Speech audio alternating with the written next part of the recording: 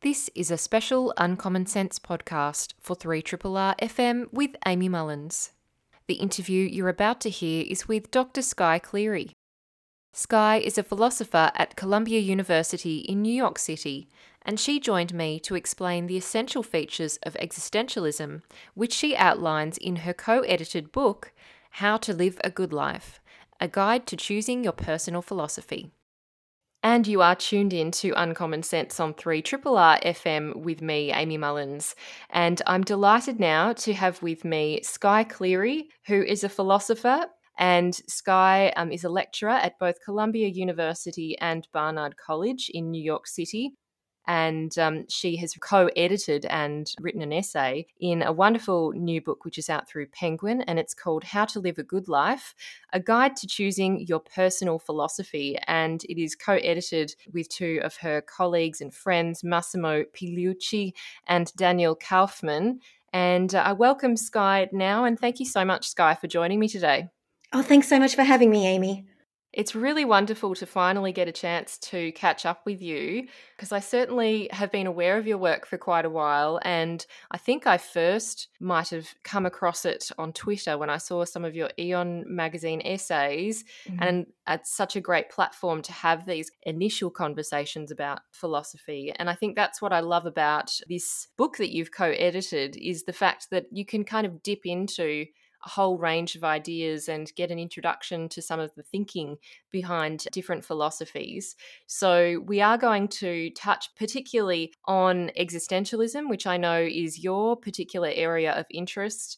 But also I should mention that you have previously written a book in 2015, which is called Existentialism and Romantic Love. So we might get to touch on that as well and draw in some of that really interesting content into this conversation. But first of all, when we're looking at this book, How to Live a Good Life, you've chosen, I think it's 15 different topics, and you've invited various philosophers to actually explain these philosophies and how these philosophies have affected their lives. But I do want to start with the introduction and I guess the basis for a philosophy of life and the whole point of this book. So you kind of have this proposition that we all kind of have a philosophy of life, whether we realize it or not. And a lot of that is shaped from our childhood and, the formative experiences in our early years. And it's quite important in philosophy to examine one's life, examine one's values, examine the principles and reasons behind our actions. And philosophies can be a great framework for examining our lives and also examining, what we hold dear in life. But first of all, I did want to ask about this philosophy of life framework. And to you, when you were thinking about a philosophy of life and what your philosophy of life is or has become, how would you answer that? Yeah, so the book is based on the idea that if you have a metaphysics and a sense of ethics, so an idea of how the world works and a sense of how to treat others, then you have a philosophy of life. Yeah, as you say, whether you're aware of it or not, but a lot of people don't reflect on whether it's a good philosophy of life. And I certainly had a philosophy of life which was very much a neoliberal capitalist kind of framework that I was working through and studying, and I worked in financial markets initially.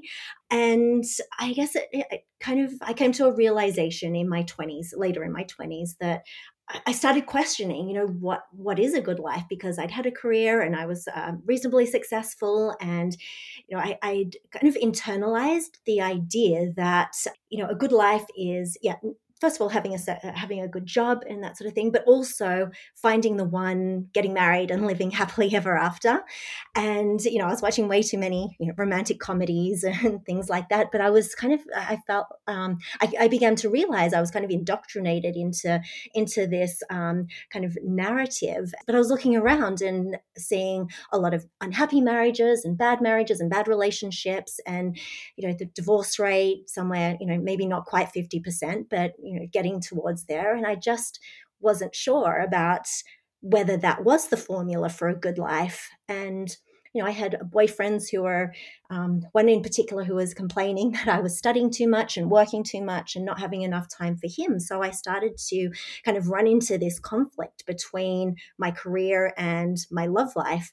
And actually, it was around that time that a book came out called Tête à Tête by Hazel Rowley, which was about Jean-Paul Sartre and Simone de Beauvoir, the existential philosophers. And I remember being really struck by this, that they were dealing with a lot of the same questions that I was, about kind of challenging the traditional romantic narrative and challenging what they were expected to do, and going against that. And of course, they paid quite a high price for it, but they were still very successful in their work, and they had a famous relationship. So that was really the point where existentialism kind of struck me as something fascinating, and questioning the status quo, and challenging those kind of traditional narratives. And so, yeah, it started to change around that point. And I guess another thing that really appealed to me about existentialism in particular was that it wasn't about, armchair theorizing and abstractions, which is, I did study some philosophy in my undergraduate degree, but I kind of didn't really get into it then. But the existential philosophers were thinking about how they could create a philosophy to be lived. And so this book actually came about because I was speaking with my friend Massimo Pilucci on Dan Kaufman's podcast, and we were all talking about how philosophy had actually radically changed the courses of our lives, and it helped us all to live better lives, like on a practical sense, not just an academic sense. And so that was when we thought, oh, we should write a book about this and get other people, because we knew other people like Buddhists and Confucian people studying Confucian philosophy who were thinking about how these philosophies could actually be applied to life, and how it could be helpful and inspire changes for the better. So basically, I went from being like a capitalist worker bee to, an existential philosopher, and eventually, did an MBA and got my PhD in existential philosophy. Well, it's certainly, on the face of it, a massive change.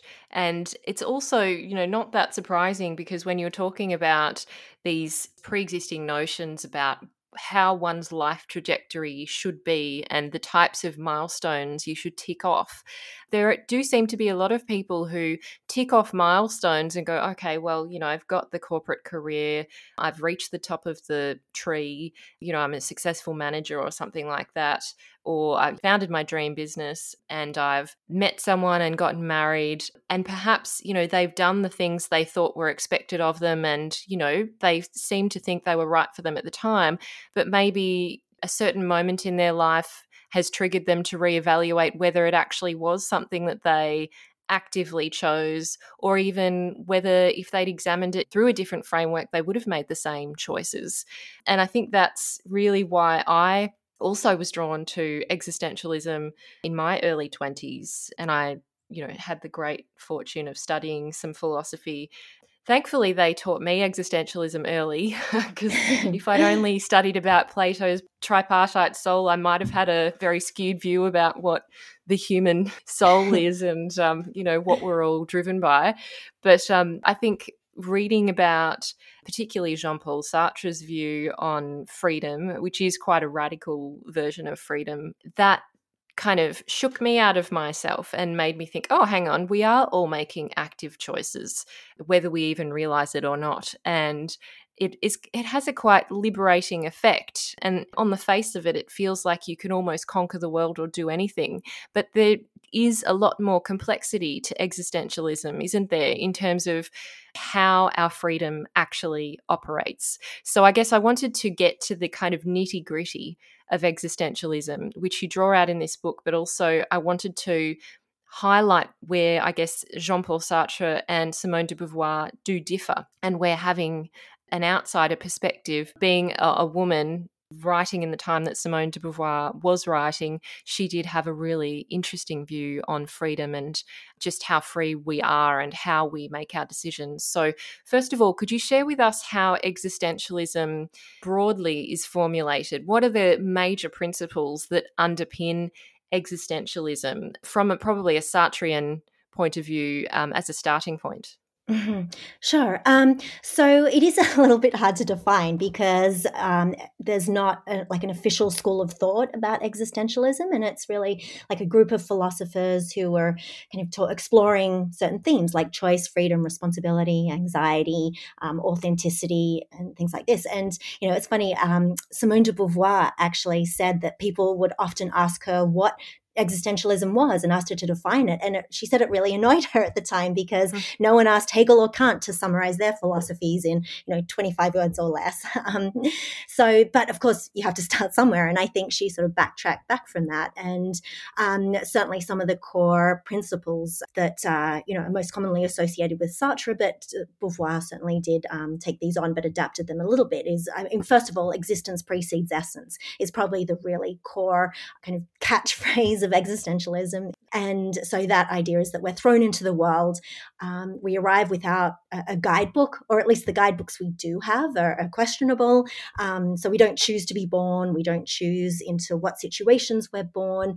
But once we get here and once we grow up, we then have to choose our lives. So that is, we have to create our essence and create who we are.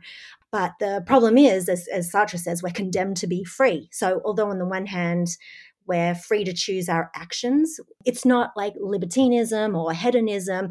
Existentialism is balanced by responsibility. And so if you're free for your actions, but you're also responsible for them, then that's anxiety inducing. But the goal is to live as, I guess, authentically as possible. But even though authenticity is kind of a receding goal, but it means not finding our true selves, like kind of in the cliched version of authenticity, but really creating ourselves. And that is through our choices and through kind of projects and goals that we set up for ourselves. So where Simone de Beauvoir kind of comes in, and she says in The Ethics of Ambiguity that if you respect freedom for yourself, then you should respect it for other people too, because we coexist, because other people are there. And so that's one way in which Beauvoir's slightly different to Jean-Paul Sartre. And the other way is, like, as you mentioned, Jean-Paul Sartre is famous for saying, we're radically free, whereas Beauvoir was saying, well, actually, we're not all radically free because we're thrown into these structures such as oppression is one of the structures which prevents us from being free, poverty, ignorance. So she kind of said, there's these qualifications on our freedom, which mean that, how can you be free if you have such limited choices? And in fact, Sartre and Beauvoir had this argument about a girl in a harem. And Sartre argued, no, well, she's radically free as anyone else, and she can choose to think as she wishes. But Beauvoir said, well, if she doesn't have the power to act on her choices, if her choice is to stay in an oppressed situation or try and escape and risk death, almost certain death, then it's not a fair choice. So Simone de Beauvoir went much deeper into the situatedness of humans. And so she acknowledged that we're not all, privileged white men like Jean-Paul Sartre, but some people just don't have easy access to that type of radical freedom. Mm. And, the fact that we're inhabiting different bodies even, and the fact that when you see a man, you have all these connotations, instant biases and understandings of what man is, just as she was talking about in The Second Sex, woman as being other. But it does make me think about, when we're thinking about those differences between Jean-Paul Sartre and Simone de Beauvoir, how valuable it is to actually have women and people with different lived experiences engaging with philosophy, because we often may not pick up on what some of our biases are when we're talking about philosophy and arguing about which philosophy is better and how they work in real life. And the point that Simone made is that, philosophy is meant to be lived. Mm-hmm. And I think that's what is so great about existentialism, is it's not, as you say, this doctrine, this kind of manifesto that's set out where you follow certain rules. It's actually meant to be a living, breathing, evolving project that's very individual and different to each person. So from that perspective, when you're looking at, I guess, self-examination and being more self-aware, because that is something which you hopefully come to when you're looking at philosophies, is you start to examine your life and question the things that you're doing, and how would this fit if I was to apply these kind of principles or ideas to the way that I'm currently living. One of the key features of existentialism is about being authentic and also not being in bad faith. And in fact, living in bad faith is kind of like a major no-no in existentialism. So I did want to ask about the concept of bad faith and how it might affect us in ways that kind of prevent us from living a good life or prevent us from choosing things freely and in a cogent, very self-aware way. How do we act when we're acting in bad faith? Yeah, so pretty much exactly as you said, going along with the flow and doing things kind of on autopilot. So the opposite of bad faith is authenticity. And that authenticity is not about finding our true self or waiting for it to blossom from the depths of our psyche. But what existence precedes essence means is that, we have to create our essence for ourselves and not just do what other people tell us to do or what we're expected to do. But it's also going back to what Simone de Beauvoir was saying about oppression. So, authenticity is about being able to create ourselves in ways that we choose. It's really difficult because sometimes, often we make mistakes and, we don't really always know what reflects our authentic self. And, pressure from society and culture and friends and family are constantly pushing us in different directions. And people are telling us what we should be doing, who we're supposed to be, who we should be dating. And Jean-Paul Sartre actually talks about this as other people being like drain holes, like sucking our being away from us. Now, that's a very negative way to look at it, but I see he has a really good point because there is a risk of becoming too dependent on other people's approval and too beholden to their views of us. And so going too far in that direction, that would be bad faith. But it's difficult because we do often want to please others and feel accepted. And, we're social beings. And, often we do betray ourselves for other people's benefit.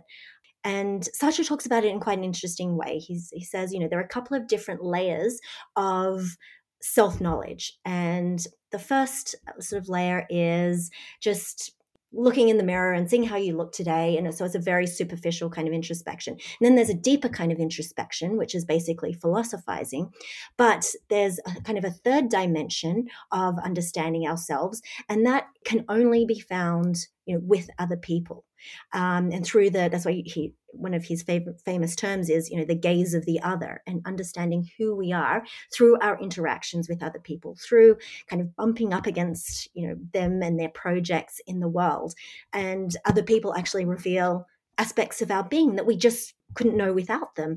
And sometimes they challenge us in good ways, but sometimes they challenge us in bad ways, which is why the term hell is other people kind of comes from that, because he's saying that, it can be kind of tormenting to have to face other people and see what they think of you, and to take that into account. So Sartre basically said we're always stuck in this kind of dynamic between wanting to know what the other person thinks of us. But Simone de Beauvoir was a lot more optimistic. And she says that, actually we can transcend that kind of power dynamic. Why does everything have to be about domination? And so for her, being in these kind of cycles is bad faith. Being in that constant tension all the time is bad faith. But what we need to do is rise above it to create authentic relationships which are based on friendship. And so authenticity is really about trying to find that balance, trying to create those good relationships with other people. And it was interesting, really, when you were talking about romantic love or relationships in that sense.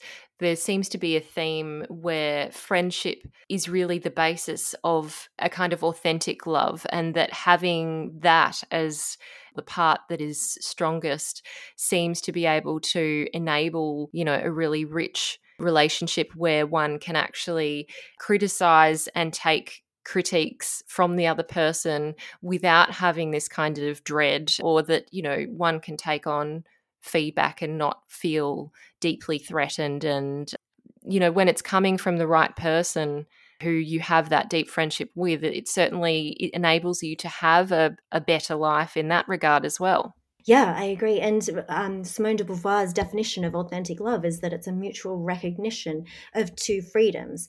And so that's about respecting and acknowledging each other's freedom and not being possessive and jealous and dominating, but also supporting each other. I mean, not in at the cost of your own kind of being or becoming, but it's like a mutual support of one another. And I see a lot of commonality between, Simone de Beauvoir's idea here and the Nietzschean idea of great friends, that he says something like, great friends should be an arrow and longing for the Superman or the Übermensch. And that's and what he's saying is that, great friends kind of open up possibilities for one another that they might not have seen on their own, and they support and they encourage each other and kind of push each other like further, and which is about as you say, not being, tolerant and just going along with whatever the other person says, because that's not a constructive type of relationship.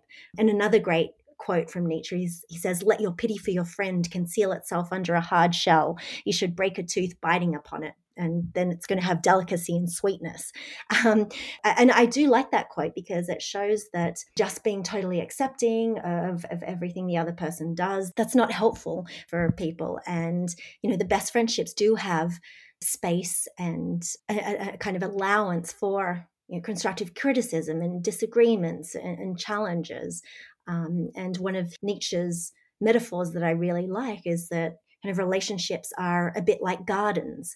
And so you want to, give some spots nurture, and, sometimes storms mess it up and you need to repair it, but, gardens need to be tended and then they can flourish. And so, a flourishing friendship is one that is, both supportive but also constructively critical.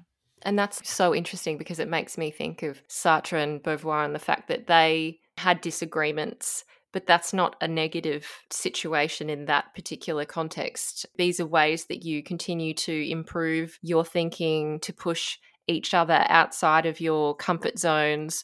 They were companions for life and had this deep friendship as a basis, and also that philosophical exchange which continued across their lives. And it seems like in that regard, at least, they were enacting something which, not everyone necessarily will have.